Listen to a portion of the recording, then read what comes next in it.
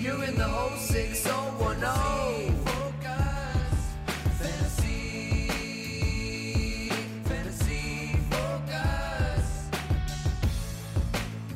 Fantasy Focus Football is presented by Geico. Insurance can be hard. That's why Geico makes it easy with 24/7 claim service and on-the-go policy info in the app. It's easy to Geico. The people have spoken. They have said, we want more. Tyler Fulgham, ask and ye shall receive. Oh, people, you're smart. You know what you're talking about. Yeah, they do. This is like you were like the inverse of the person that was voted off in Survivor. You have survived tribal council. I have. You didn't even get a single vote. Well, they want you back. It's better than my run on Guys Grocery Games. I did get voted off there. Oh, yes. So at least this is salvaging some sort of dignity, some sort of ego for me that you, the people, have voted me back on Fantasy Focus. That's a good question. Like, what do you think is more notable or prominent on the resume of an individual in some sort of broadcast media? An appearance on Guys Grocery Games or an appearance on the Fantasy Focus? I think the Fantasy Focus is a more prominent bullet on the resume. However, I would have much preferred the $35,000 that came with winning Guys Grocery Games because I don't think, Field, you're giving me $35K for this appearance. Wait, did Daniel not disclose what he makes per episode? What? Daniel, if you're watching right now, you owe Tyler an apology. I need to talk to my agent. It is just north of $35,000 per episode. That's why we do so many episodes during the year. Strike that from the record. Times are good right now. Tyler here to hang out with us. Daniel still under the weather. He will be back sometime.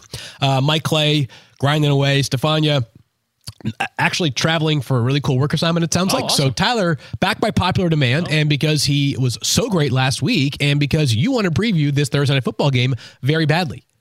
Do I? Maybe. Maybe. What's the total? 29 and a half? That's more your, I think that's, is it 29 and a half now? 29 and a half. We are under 30. This is officially Big Ten Iowa football. When was the last time that we had an under 30 NFL game? We do have the note. Okay. I don't know it off the top of my head, but I know that this is the lowest total in the NFL over the last decade. I think we've seen some in the 90s that were in the 28 and a half, 29 range. But in the 2000s, I'm not sure we have seen this. Because I feel like, first of all, different era of football now, right? I mean, guys are routinely throwing for 4,000, 5,000 yards. Second of all, rule changes have helped too, right? 100%. Defenses have been dramatically restricted. Hard to play defense. It is, yes. After the old Patriots-Colts rivalry in the early 2000s in which the Colts got upset about the Patriots playing physical. And then beyond that, we also have, there's no weather involved, right? Like, it sounds like it's going to be a reasonable night tonight. Like, there's the occasional, it's going to be, a monsoon. 60-mile-an-hour wind gusts, that type Commanders of thing. played the 49ers a few years ago in a 9-6 game. Yeah. The 49ers played the Bears last year in the season opener. Some weird ones like that. Doesn't sound like that's going to be the case tonight here for the Patriots and the Steelers. But let's dive into it all the same because, of course, it is Thursday Night Football, and we still do love to watch our football. The Steelers play host to the Patriots. Patriots 2-10. The Steelers 7-5. Somehow, Tyler. Let's begin with the Patriots side because they're usually a little more succinct of a conversation here. Ezekiel Elliott is going to start for the Patriots at running back tonight as Ramondre Stevenson has already been ruled out. What is your confidence level in Mr. Elliott tonight as a potential starting running back in your lineup? Well, I think the confidence comes in two questions. Am I confident he's going to get opportunity? Absolutely. 15, 20-plus touches for Ezekiel Elliott, I definitely see coming. They have no other option. They do not. Yeah. He is, by default, their best offensive weapon. And that's saying something. That 2023 version of Zeke is your best offensive weapon. So he will get fed the football. He will have no competition in that backfield. Yeah. Now, what will he do with those opportunities? That's a good question. Generally, on volume alone, we are comfortable with starting someone. So in daily fantasy, I'm playing Ezekiel Elliott in my Thursday through Monday lineups.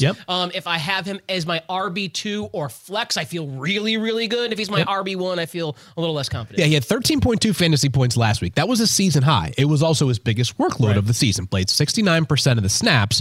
And you have to kind of project this now into the Ramondre Stevenson role. Maybe not quite as explosive as Ramondre. Ramondre averaging more yards per carry and certainly a better big play threat than Zeke is. But this year, Ramondre Stevenson is averaging 17.25 combined rushes and targets per game. Now, that includes, by the way, the game last week in which he got hurt in the first quarter. So if you throw that game out, that average goes even closer to 18 or 18 and a half per game. So if Zeke is going to get 17, 18, 19, 20 opportunities, as you noted, you're probably going to consider that player a pretty reasonable start in fantasy, especially because while the Patriots are not a good offense, they have blocked well in the running game. That's the one thing they have done okay so far this season along the offensive line. The concerns for Zeke would just be the ceiling because of the fact that the Patriots are so infrequently scoring touchdowns. But if he gets 15 carries, 3 targets, and finds the end zone tonight, you have the potential for a 20-point Ezekiel Elliott game. And that feels like a lot, but it's possible. No, I agree. Because I was going to say, although the Pats are expected maybe to score 13 points in this game, a touchdown and a couple of field goals, what's more likely? Bailey Zappi converting that touchdown through the air to whoever's playing wide receiver, or a 2-yard Ezekiel Elliott touchdown run? Seems like the latter to me, no doubt about it. And along those Patriots lines, because of the fact that there is no Pop Douglas tonight, he has been ruled out because of a concussion. We're sort of down to like the slimmest of pickings amongst Patriots wide receivers. Devontae Parker had a decent day last week in that pouring rain, so it wouldn't stun me if Parker was okay tonight, but he would be, to me, just like a very deep league desperation play, and I know this stuff doesn't actually matter, but it does to me. If I'm going to go out on a limb on a player, like it would be to go out on a limb for Devontae Parker, I don't like doing it on Thursday night. Okay. Because you know why? Because if it doesn't work out, opportunity cost. It's like I have to stew on that for the next 3 days. Yeah. I've said that before on the show and I stand by it. Like, I get it. If he hits for 15 and a half fantasy points tonight, you'll be like, all right, like, like to whom, go big or go home. Worked out, right? But I would just be nervous about having a 3 for 27 night tonight and then be staring at a 5.7 point effort for basically, 60 hours until the kickoffs on Sunday morning. So I would pass on Patriots wide receivers. Is there anybody else in Patriots offense? Of course, no, right? No. Let's talk Steelers then. For the Steelers, we know that there is no Kenny Pickett tonight. It's going to be Mitch Trubisky. We don't exactly know on Najee Harris. He's questionable, but there's been reporting from a variety of different places that he will play tonight. The question I have is, do you feel as though, I'll give you 3 options. Okay. Start Najee, sit Jalen Warren, of course. Yeah. Start Jalen Warren, sit Najee. Or start, I guess there's 4 options. Start both or sit both. Oh. 4, multiple, it's like the SAT right now. Yeah, okay. I did all right at testing, so I want to eliminate no surprise there. I want to eliminate start both. Okay. I do not want to start both of them. This is a terrible matchup. New England ranks first in the NFL in yards per rush allowed, defensive rush EPA, and defensive rush success rate. They're a great, great run defense. Yep. And then having Mitchell Trubisky as quarterback is going to further incentivize Bill Belichick to sell out against the one option they have on offense, which is running the football. So I'm only starting one of them. Okay. And I think Warren is the better bet because he's just the more explosive player. Right. That's the hard part about this, is that it's hard to find a volume metric that supports either one of them as the only one that you can play. Over the past 5 games, Najee has 15 or more carries in 4 of those 5 games. However, he has 13 total receiving yards in those 5 games. Yikes. He has scored 4 touchdowns. That's kept him afloat. Jalen Warren, by the way, in that same 5-game stretch, has 2 games with at least 100 yards and a rushing touchdown. He also has 3 catches and 3 of 5 yards. So that kind of makes the argument that you were suggesting, which is that if you had to pick one in a bad matchup, you're probably hoping for a little bit of passing game utilization and the chance for one big play to pop. Boom. Who of those 2 backs presents a better big play opportunity plus passing game weapon? It's probably Jalen Warren. Where I netted out is ranking them right next to each other. 26 and 27 on my running back big board, which means that in a 10-team league with 2 running backs, they're flexes for me. In a 12-team league, they're right there on the border of being a second running back. But like there is some risk involved because while the Patriots obviously offensively are very, very bad, defensively they have been pretty solid. So I think probably usable in a decent number of leagues because of size, but there is some risk involved based off of recent trends between these 2 players, especially Najee Harris. Let's talk about the wide receivers then. So, of course, as we know, the Steelers have made a coordinator change in recent weeks. On offense, they also now have a new quarterback in Mitch Trubisky as opposed to Kenny Pickett. I'm not sure what that means for the passing game. Do you feel confident in either Deontay Johnson or George Pickens? Not really. It's similar to the running back discussion. Deontay, we know, gets that volume. He gets that opportunity. George Pickens, the big play threat out of that bunch. And Pat Freiermuth has all of a sudden kind of reemerged. Did not have the same week he had last week that he had prior. But I'm really not interested much in any type of weapon in this game. Ezekiel Elliott, as we discussed, is probably the only one you can start with confidence. Every other player in this environment comes with significant risk that there are no touchdowns scored by the offense. That is a well within the realm of possibility for both the Patriots and the Steelers in this game. So are we playing the kickers tonight at least? Chris Boswell and Chad Riley? I think the defense Patriots? Special teams are the best there plays. That's I think a good Steelers point. defense and Patriots defense are Certainly actually behind Zeke the two best plays in this game. So what's interesting about Pittsburgh is that I think that all five of Jaylen Warren, Najee Harris, George Pickens, and Deontay Johnson and Pat Freiermuth are good players, like good, talented players, agreed. right? For New England, I just think the talent's like a lower tier than for Pittsburgh. So there's the opportunity, of course, for any of those guys to have a reasonable night.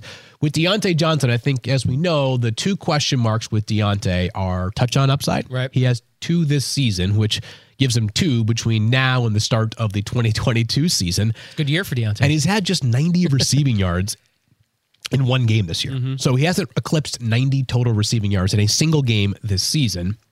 Meanwhile, George Pickens, what a mystery player he is, right? Over his past 5 games, here are his catch totals. 4, 3, 4, 3, and 2. 4, 3, 4, 3, and 2. In the past 5 games, he has 5 or fewer targets in 6 straight games. So the volume is not sort of congruent with the kind of player he is, right? He's a really talented guy. That's kind of been the story of George Pickens since the pre-draft process. Tantalizing in terms of ability, but not exactly a guy that you can count on week in and week out because of the offense that he plays in, which is why both he and Deontay Johnson are ranked outside my top 30, generally the wide receiver cutoff in terms of starter versus not starter, for week 14. This Patriots defense is down, obviously, their 2 best players, but certainly their best cornerback in Christian Gonzalez.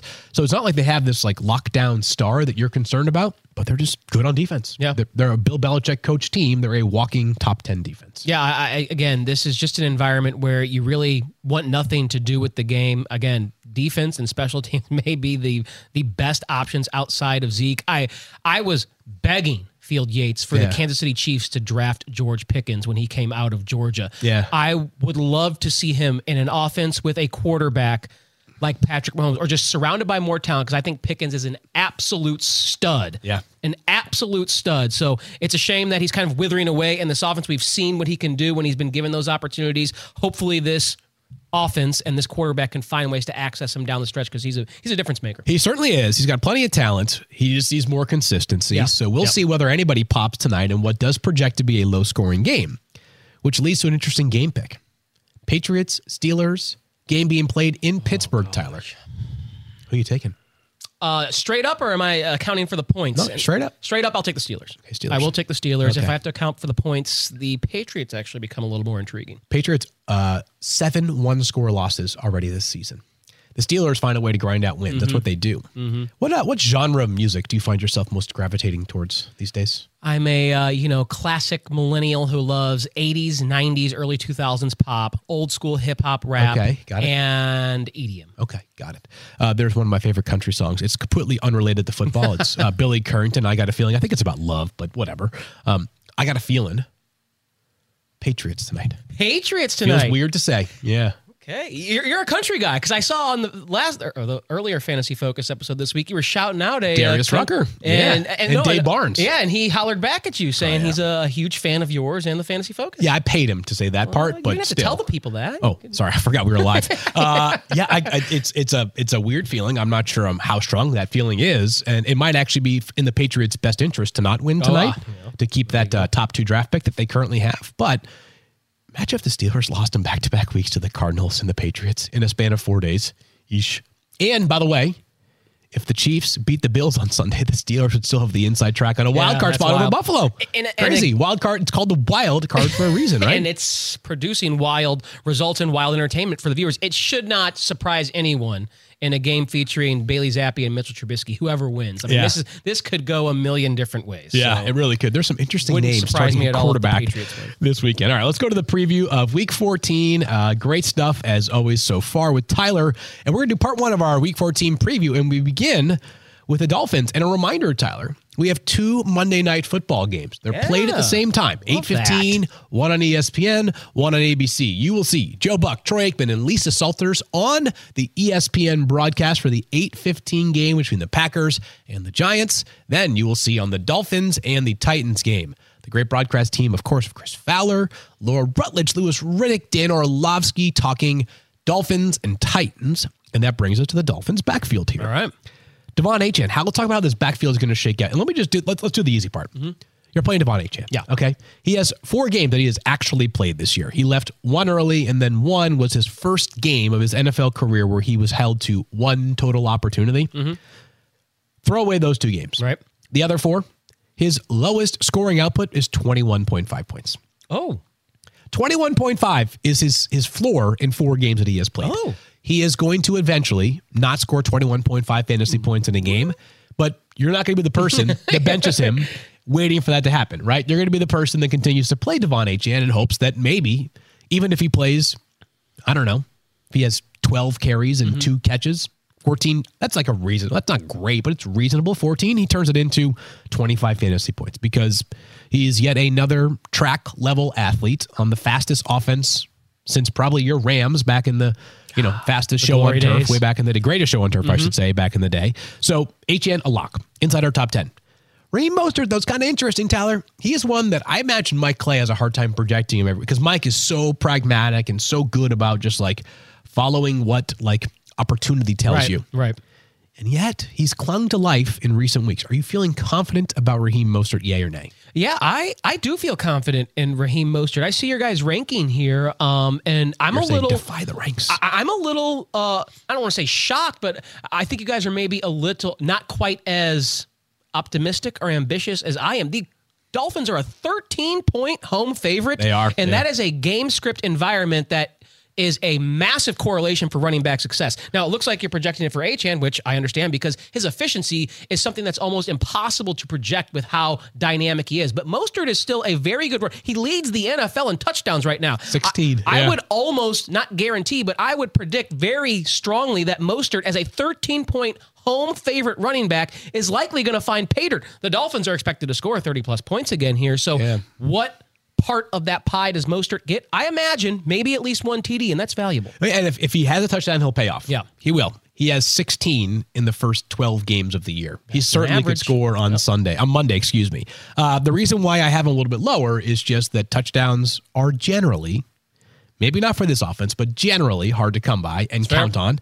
He did play 39% of the snaps last week as well. It was the Devon Achane show in a game that was a 14-point game, right? Like they were beating up on the Commanders by more than that for much of the game. So in an environment that I think is comparable to what you are describing, the idea of like a big point spread and a big lead during the game, is there going to be more Raheem Mostert? Maybe, but I've got him a little bit lower just because it feels like he has been like, his fingernails are on like the cliff and he is just like holding on for dear life. I don't know. Stallone. I feel like, yes. That was a weird way of me sort of pantomiming it. You're not hanging on to a cliff like this. I don't know how you would do that. I'm air quoting it. Yeah, grab the thing. Anyways, yes, that's Raheem Mostert in some ways, but he's been so good for so long that there are probably people that are saying, I'm not benching that guy until he turns into like an absolute zero in fantasy. And Mike McDaniel was writing Devon Achane as the guy to salt the game away in the second half. If they build this big lead against the Titans and replicate the game plan they used last week, that's Achane time and garbage time, which I understand makes him more valuable. But there's a possibility that could flip. Yep. You know, we haven't quite established what the pattern is going to be with these two from Mike McDaniel. Let's talk about Breece Hall, Jets running back, who missed practice Wednesday with an ankle injury. We'll track that and see whether he is able to practice today. If not, then this conversation could be sort of blown to smithereens. But let's assume that he does play on Sunday. The Jets play the Texans. You trusting Breece Hall this week? Depends on your scoring system. Okay. PPR versus not? Yep. Yeah, I'm absolutely trusting him. I mean, let's break this down. In standard scoring leagues, or just in any type of league, Breece Hall is, over the last 6 games, since week 6, producing 3.7 rushing points per game. That's rushing yards and touchdowns. Yeah. Now, in a PPR league, he's adding an extra 11 receiving points per game from receptions, yards, and receiving touchdowns. Yep. So, bingo. Depends on your scoring if he is a valuable or not valuable start. Yeah, to that point, 23 targets over the past 3 games for Breece Hall. He's going to get opportunities in the passing game. Zach Wilson back under center for the Jets. I'm not sure that makes a difference in the value of Breece Hall one way or the other, but if you play in PPR scoring, crank him up. If not, you're counting on a touchdown, which he's the only guy in the Jets offense that you think is a good bet to score a touchdown, but still not exactly a major bet because of the way that this offense is rolling right now.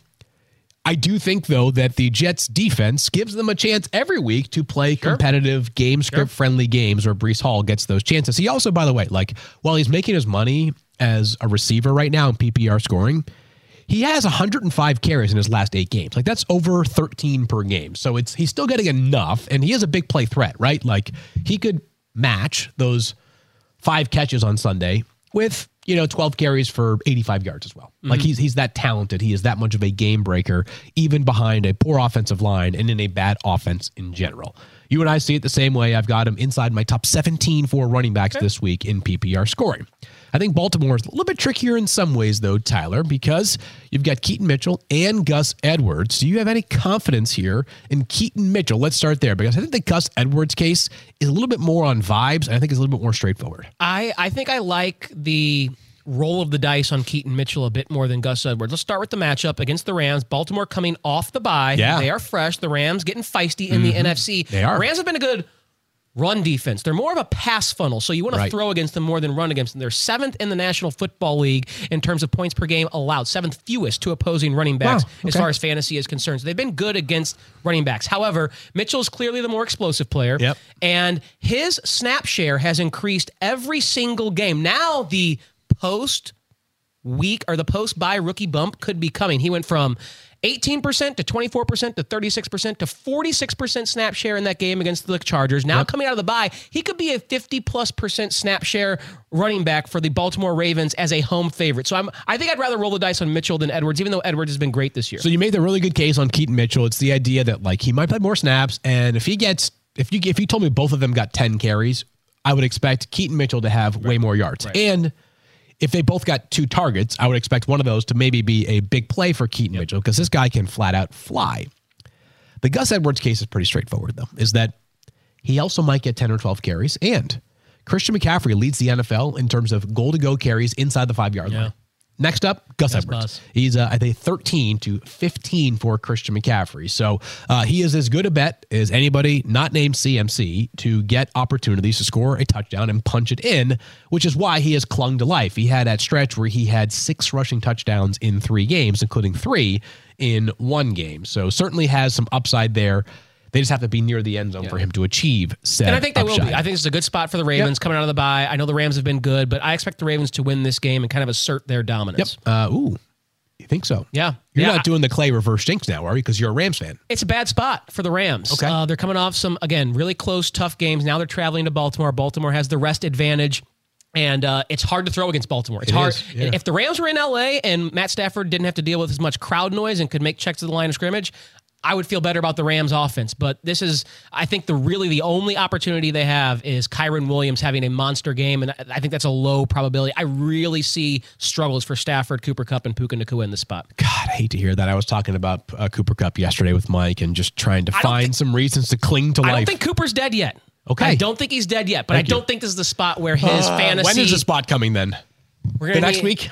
They have a pretty soft schedule do, down in the the playoffs. stretch. And when they come back to LA and Cooper gets a little healthier, I think he could be a difference maker in the fantasy playoffs. Little vitamin D that he is getting by living in LA in December that those of us who live in Connecticut are not getting, as you guys can tell right now, battling through it myself. Let's talk about the Seahawks running backs. And both of them missed practice yesterday. Let's start there. So Kenneth Walker III because of an oblique injury. Meanwhile, Zach Charbonnet because of a knee injury. It did sound like Walker, I think, was spotted yesterday by reporters. So he was not practicing officially. That being said, he maybe is trending up compared to where he has been since leaving that game a couple of weeks ago. And then, of course, missing last week Would you play one or the other? Do you feel like it's a pretty clear gap? And of course, the gap would likely mean you are playing Kenneth Walker III. Or are you concerned just in general about this backfield? Yeah, I don't like the spot for either. Okay. The Niners are maybe the best run defense, one of certainly in the National Football League. They allow the fewest rushing yards per game. That's because you can't really run on them that often because they build such a massive lead. Fewest attempts as well, yeah.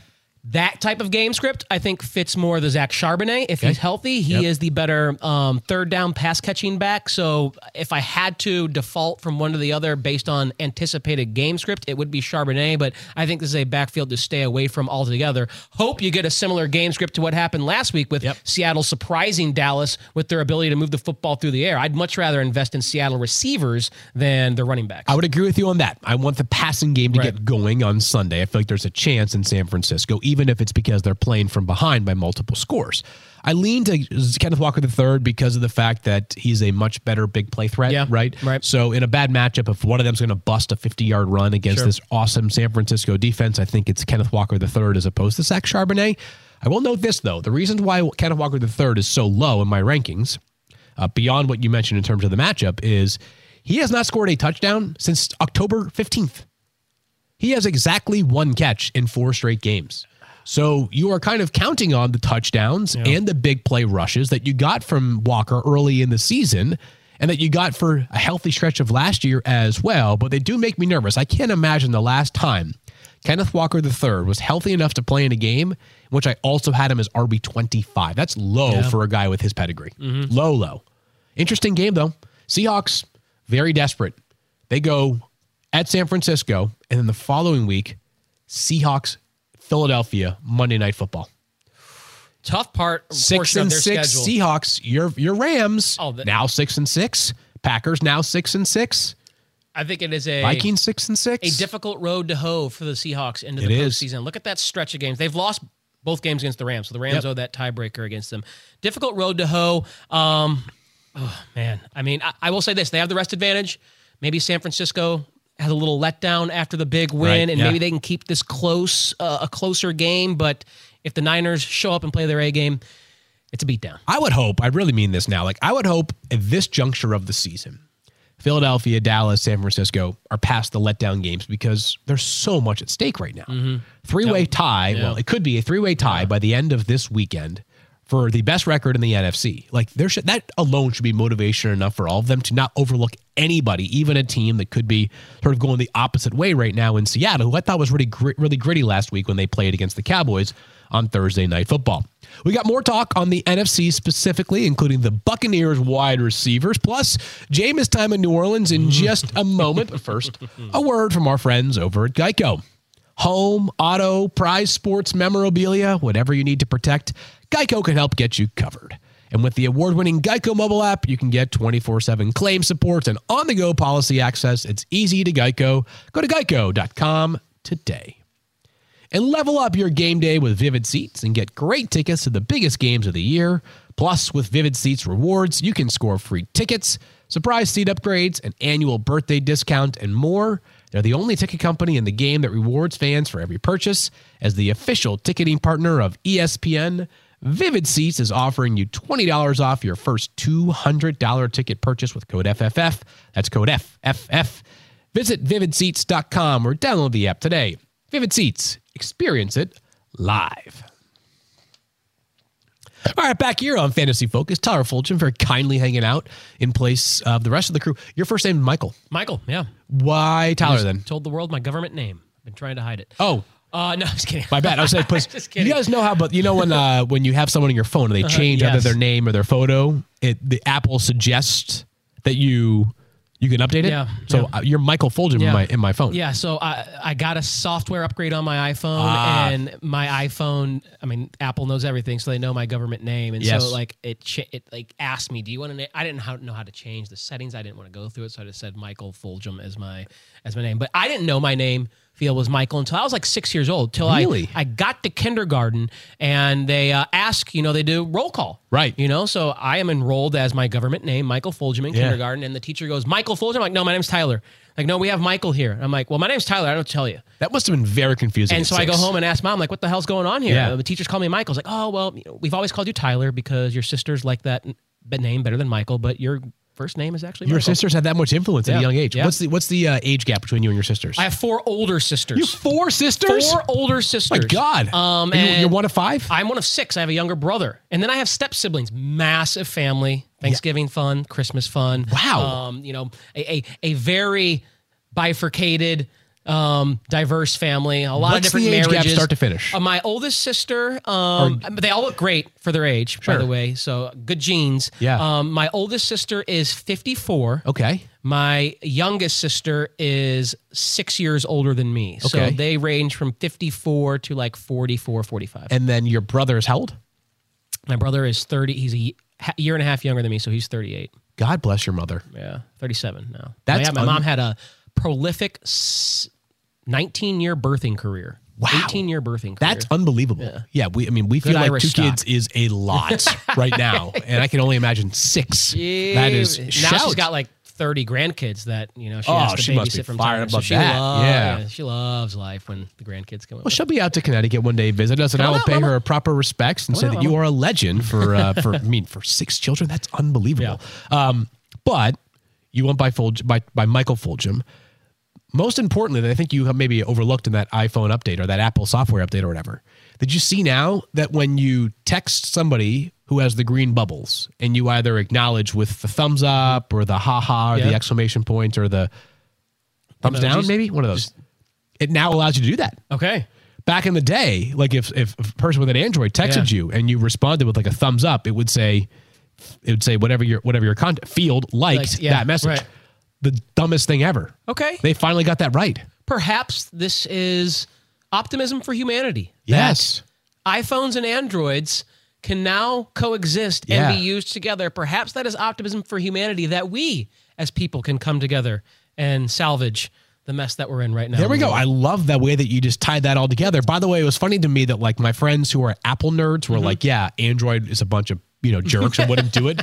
Man, one of my friends that were Android nerds were like, Apple, typical selfish behavior, wouldn't do it. So I'm not sure who was to blame, but thankfully now we can thumbs up or down in peace and harmony. Yes, there is. Peace and harmony. I'm going to thumbs up Mike Evans and thumbs down Chris Godwin so far this season.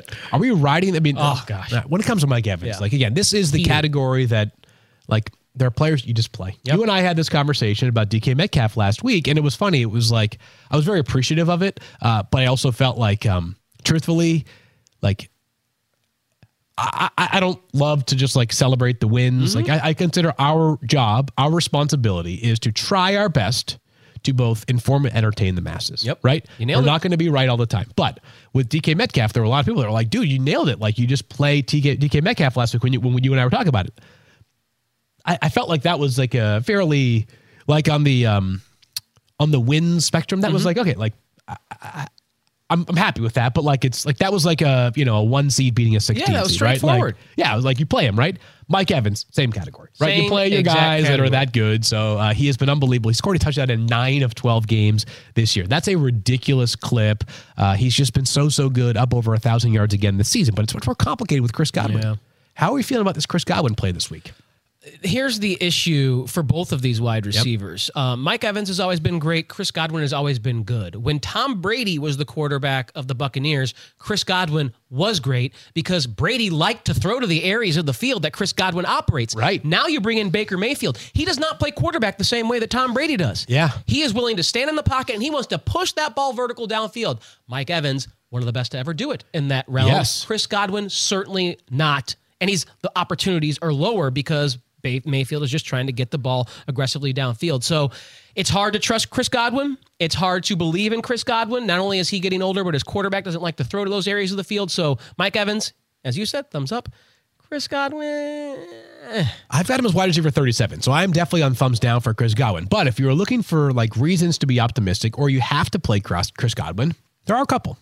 One, the last time these two teams played, the Falcons and the Buccaneers, he had 12 targets, right? He did have a stretch where he got hot earlier this year. He is still Chris, capital C, Godwin, capital G, right? Or capital G, I should probably said that wrong, but still, you guys get the point.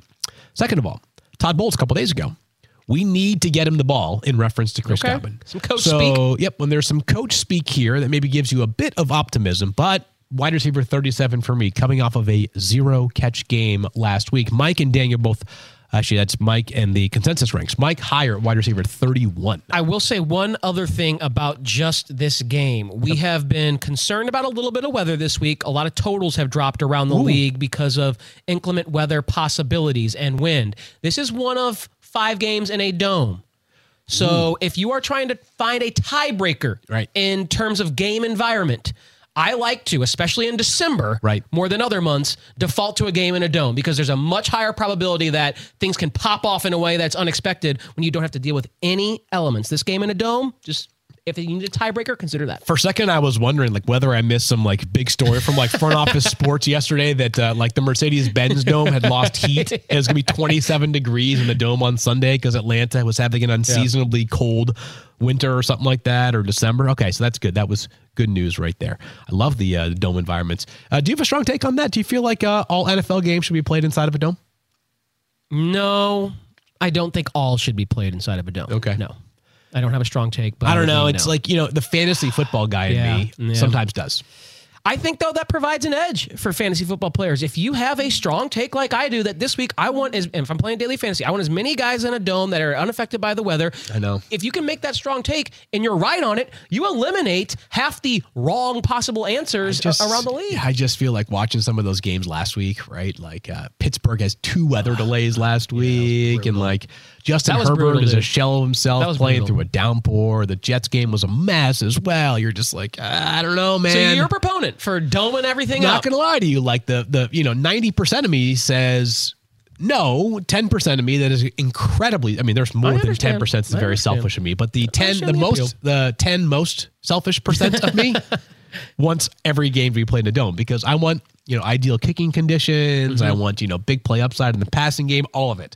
I don't want guys tripping over themselves. How about this? Regular season? Yeah.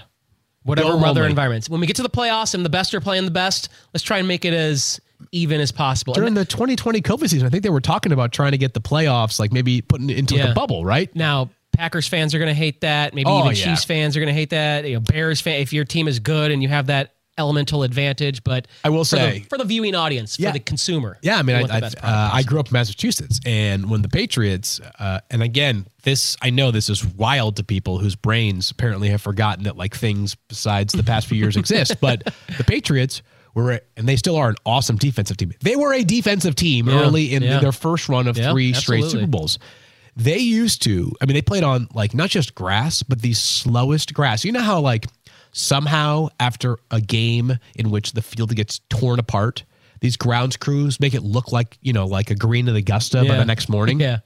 The Patriots would have a game in which it would rain for 7 hours prior to the game, and they would take the tarp off, let it get totally crappy. The players would be out there warming up before kickoff. They wanted that thing to be a friggin' pile of lava to run through, quicksand. Yeah. It was an advantage for them, right? Because when they were playing the Colts, absolutely, they would play. Go back and watch. I think it was Ty Law had 3 interceptions in the AFC Championship game against the Colts, and the field was a sandbox. It was so unplayable, but that was their advantage, right?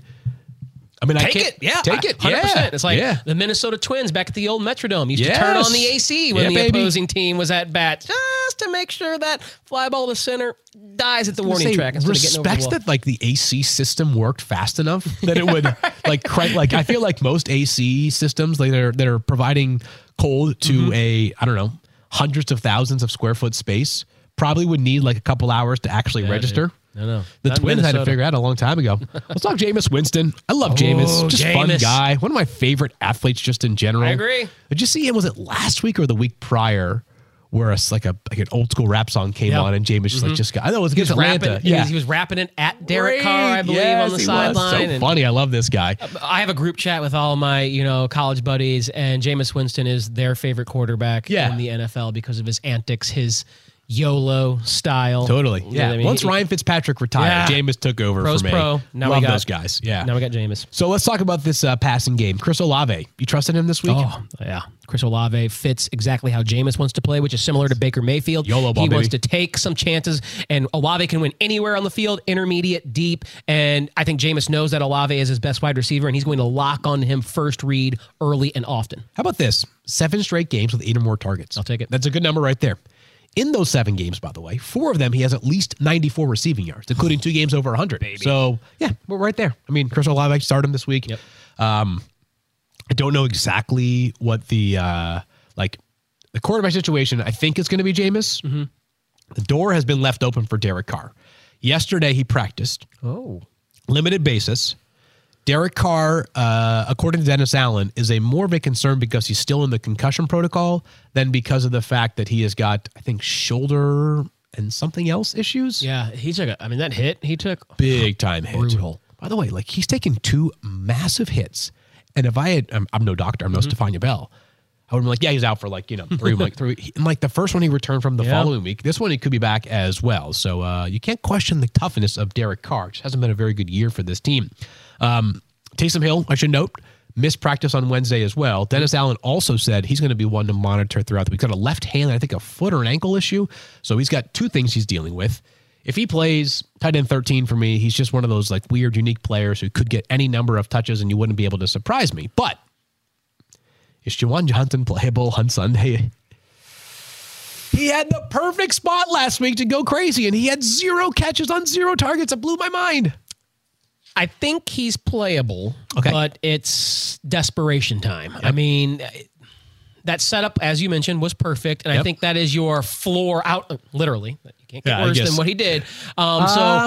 Didn't somebody have one catch for 5 yards? I guess you could get negative with some fumbles. I'm looking. I'm scouring for better options. Gerald Everett, with all that lack of opportunity or target competition with the Chargers. Brevin Jordan with Dalton Schultz likely still being on the shelf. There are some players that may be available on your waiver wire that are more attractive. Of course, if Taysom Hill, has tight end eligibility in your league, way more valuable than Juwan Johnson. So I'm trying to avoid Juwan Johnson, but if that's your last ditch, roll the dice. Okay. Yeah. I don't know exactly where to go there. I just, if I made a case for you to trust Juwan Johnson, it's not statistical. It's merely it has to happen, right? That's kind of the argument that you have for Juwan Johnson is it's definitely going to maybe happen, possibly. You guys can sense just how enthusiastic I am about playing Juwan Johnson in my voice right now. Let's talk about Jonathan Mingo because you nailed this one. He was a strong DFS play last week. He had, once again, 6 catches. He had 10 targets last week as well. Over 10 fantasy points in back-to-back weeks. Do we have a new Panthers wide receiver that you are targeting, at least in DFS considerations? Yeah, I think in daily fantasy, that dart throw for a guy who's sub 4K and can get you 10 targets. Wow, we'll take that. Hard to beat that. I don't care what the output is. That's good process. Totally. Under $4,000, 6, 7, 8, 9, 10 targets. Very good process in daily fantasy. Again, this game's being played in a dome. We have seen with Frank Reich being let go and the new regime, maybe it is an order from above. Yeah. Force the ball to our rookies. Give the opportunity to these young guys to see what we have. That makes sense. Where the Panthers are with their franchise. So I think Mingo is a streaming option. You have to know what you're getting in terms of floor. It's low, but 10 targets could be a possibility as well. Okay. I'm with you there. I've got him as for more of a DFS play. I've got him as wide receiver 46 this week.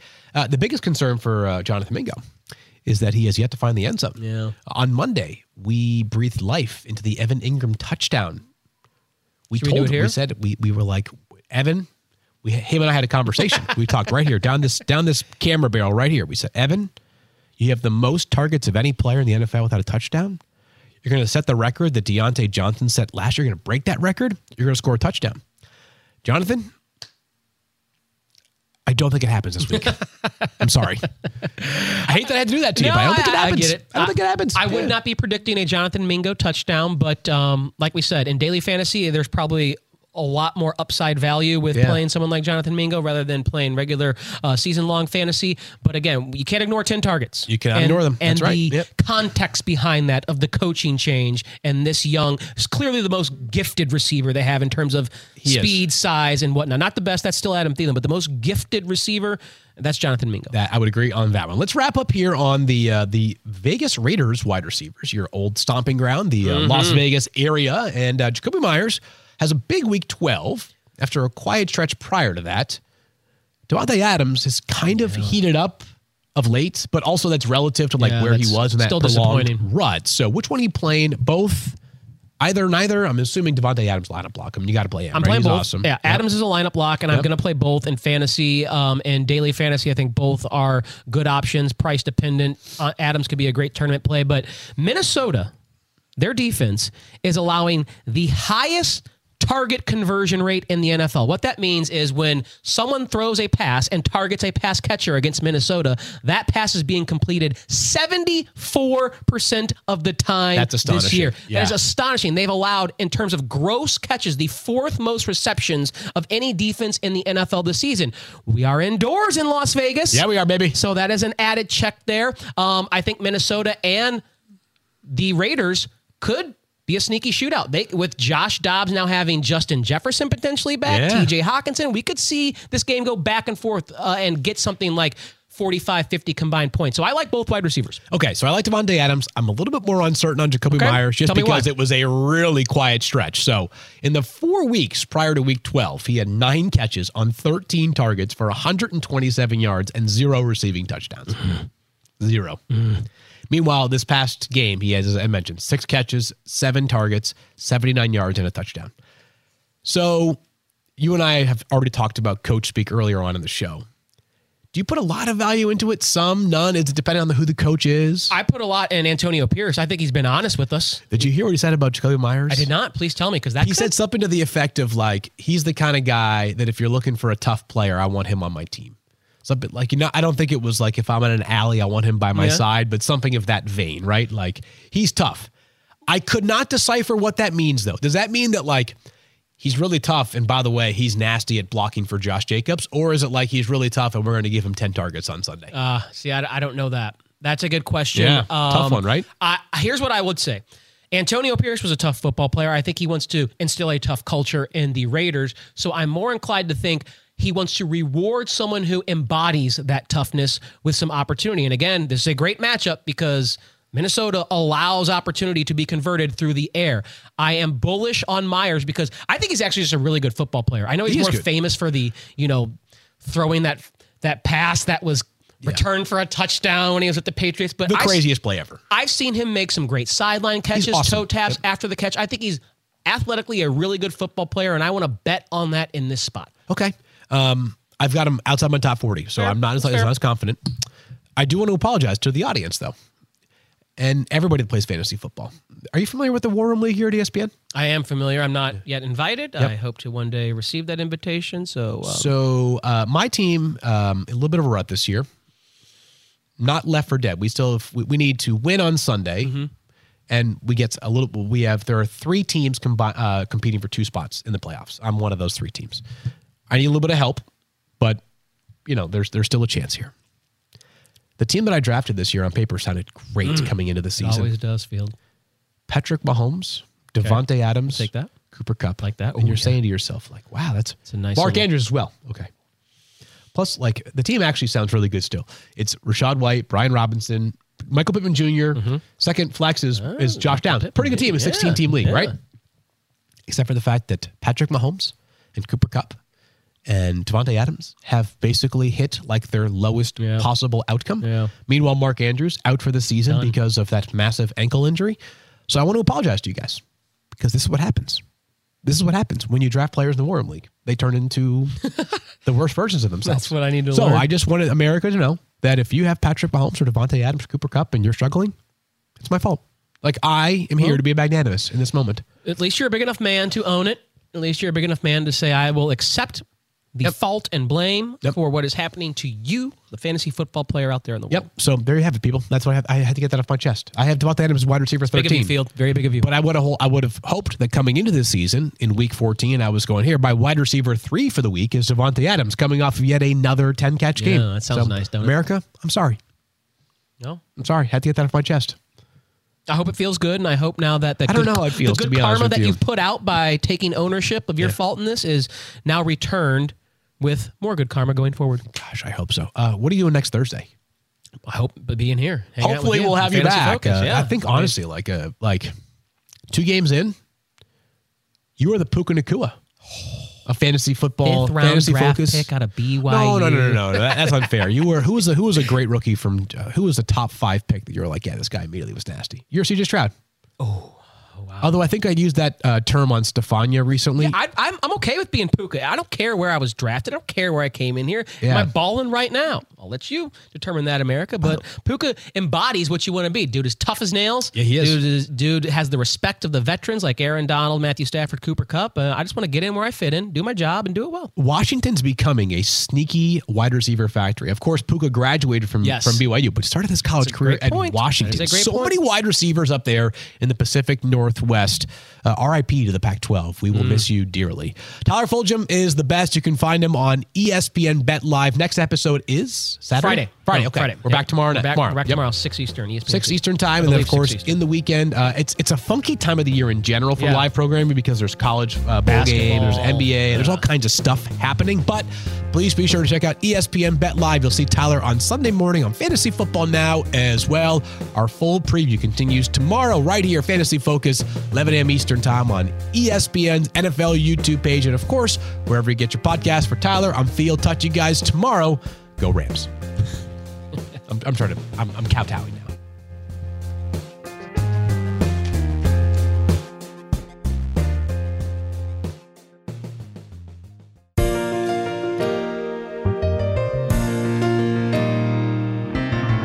If you need a stick of Tide, Field is your guy. If you're in Bristol or in Farmington, you should find another ride. Candidly, he hates Mike Clay, and you know that it's a fact. Every Yater's gonna Yate, 'cause he's on TV every day. A spicy tomato who's got the stats and tweets that'll make you laugh. He's our favorite host, and everybody knows his name. He's Field.